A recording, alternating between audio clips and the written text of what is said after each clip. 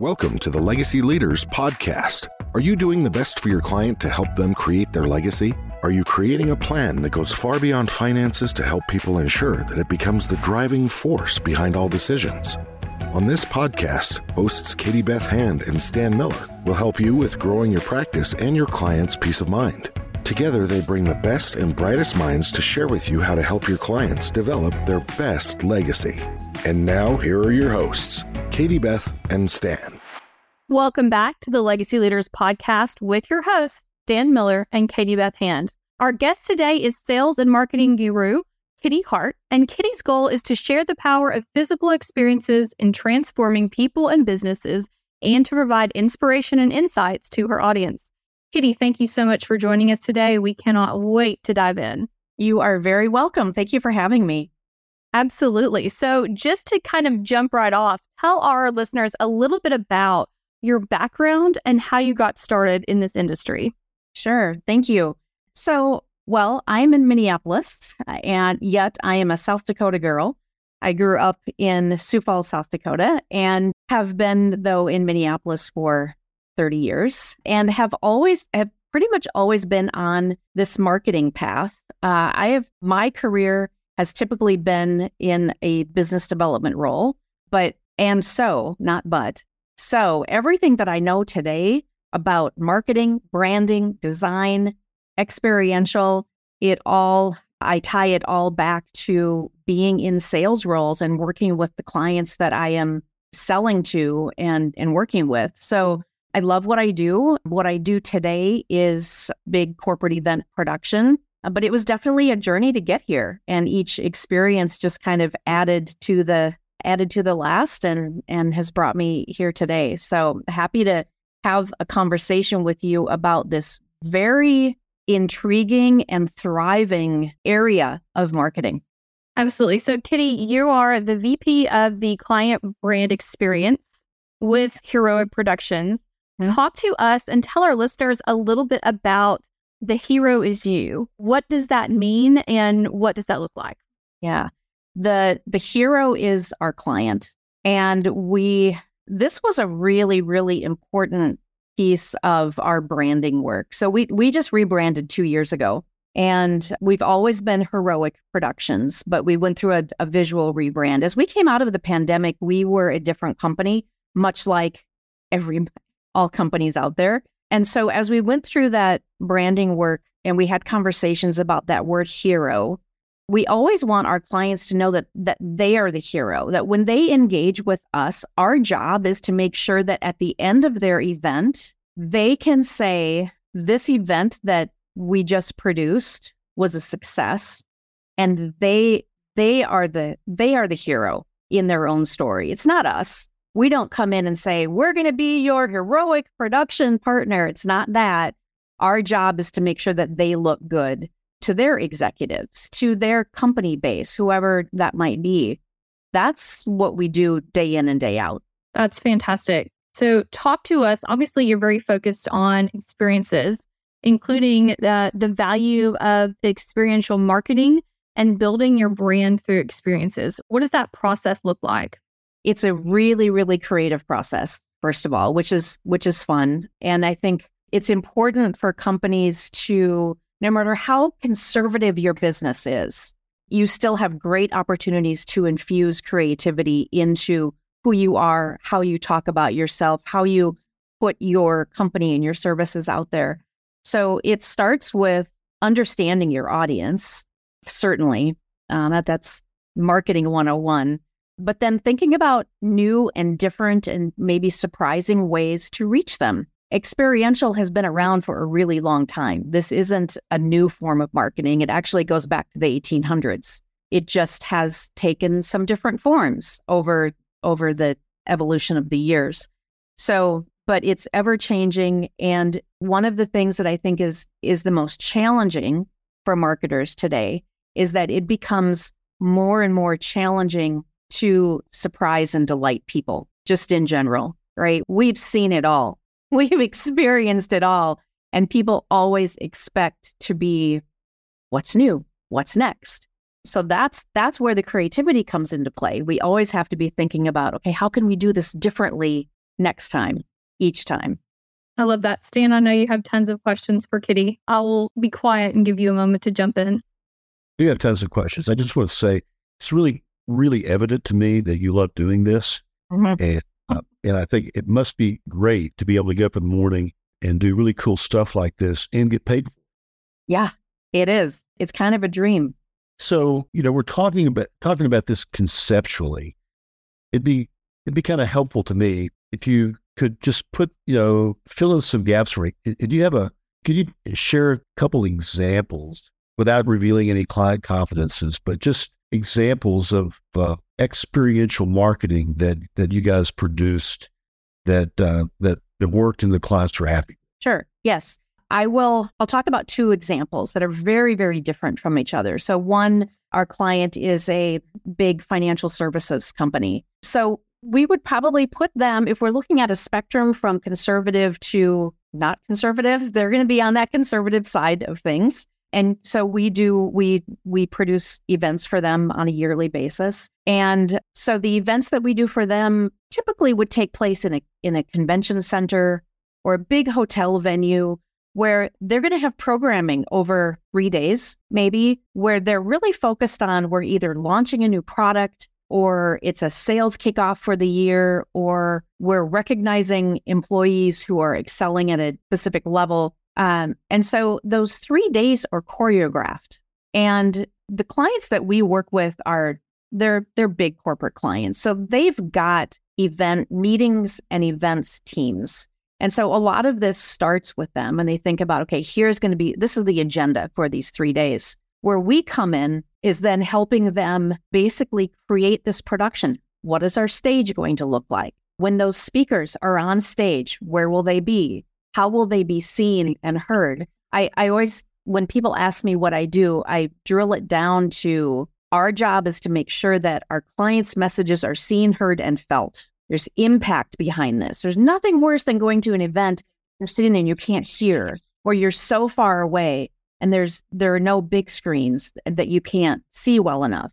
So that's our job, to make sure that every speaker is seen and heard and every transition is beautifully spaced. So there might be music in between speakers coming and going from the stages. There might be entertainment. And this is something that a lot of corporate clients will infuse into their experience. Bring in an amazing entertainer. We had one of our corporate was a wealth advisory company.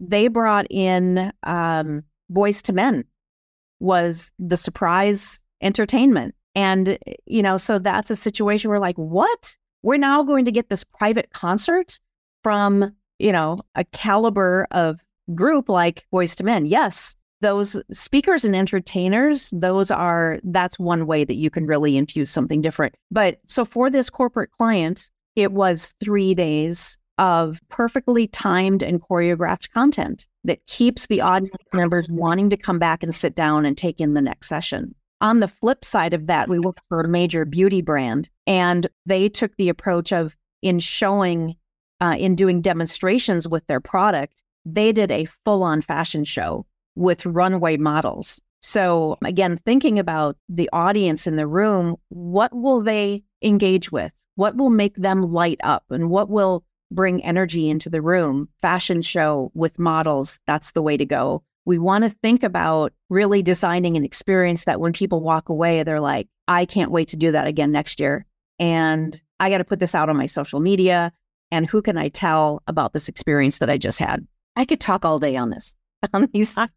I could listen all day. I could listen to you talk about it. It's great. It is great. So a lot of our listeners are financial advisors, financial advisory firms, and estate planners, estate planning firms, some real estate firms. What's your, are there things that you can do that, that would be things our audience might be interested in having you do? Mm-hmm. Yeah. And we might have touched on this a little bit as we were just getting started, but there's room for event marketing in all industries, all sizes of companies. Budgets are different, certainly, but you can look at the big events that are out there. You can look at things as big as South by Southwest and Coachella and take inspiration from those and then say, okay, how could we infuse little components of that into our experience?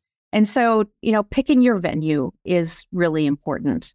I always suggest that if you're going to pull your team together for creative thinking, strategy sessions, a kickoff, get people out of your normal environment.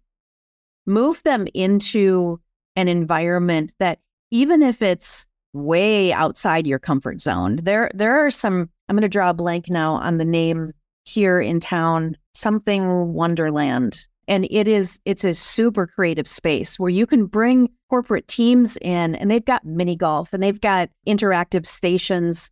And it's a space that just exudes energy. And so when you bring people into an environment like that, there's probably some brain science behind this. I don't know enough about that to be able to speak in facts about it, but there's got to be something that happens to your brain that just breaks down some barriers so that you can now think outside of the normal box that they might sit in. So that's my first recommendation. Get out into a creative environment, and then think about how you break up the day or how you break up the overall time. There has to be an exchange of information. Of course, you're going to have, certain people speak, certain education, but what else happens? People get fatigued during sessions like this. Bring in a yoga instructor, make sure there's always music in the room.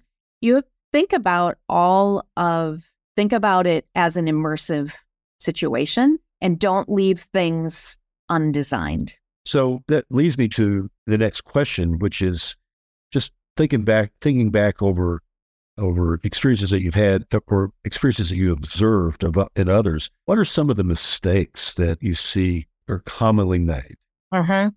Super long lines for things. You've situations where the organizers have grossly underestimated how long it's going to take for people to maybe get a beverage or get through the lunch line, or there aren't enough restrooms. There aren't enough power plug-in. We see this at trade shows.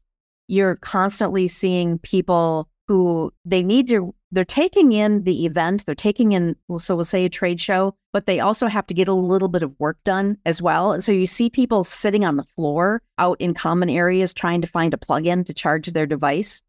Things like that can easily be forgotten. And then I guess with regard to, staging and sound and lighting, because that's really the core of what we do here at Heroic. It's that staging and AV.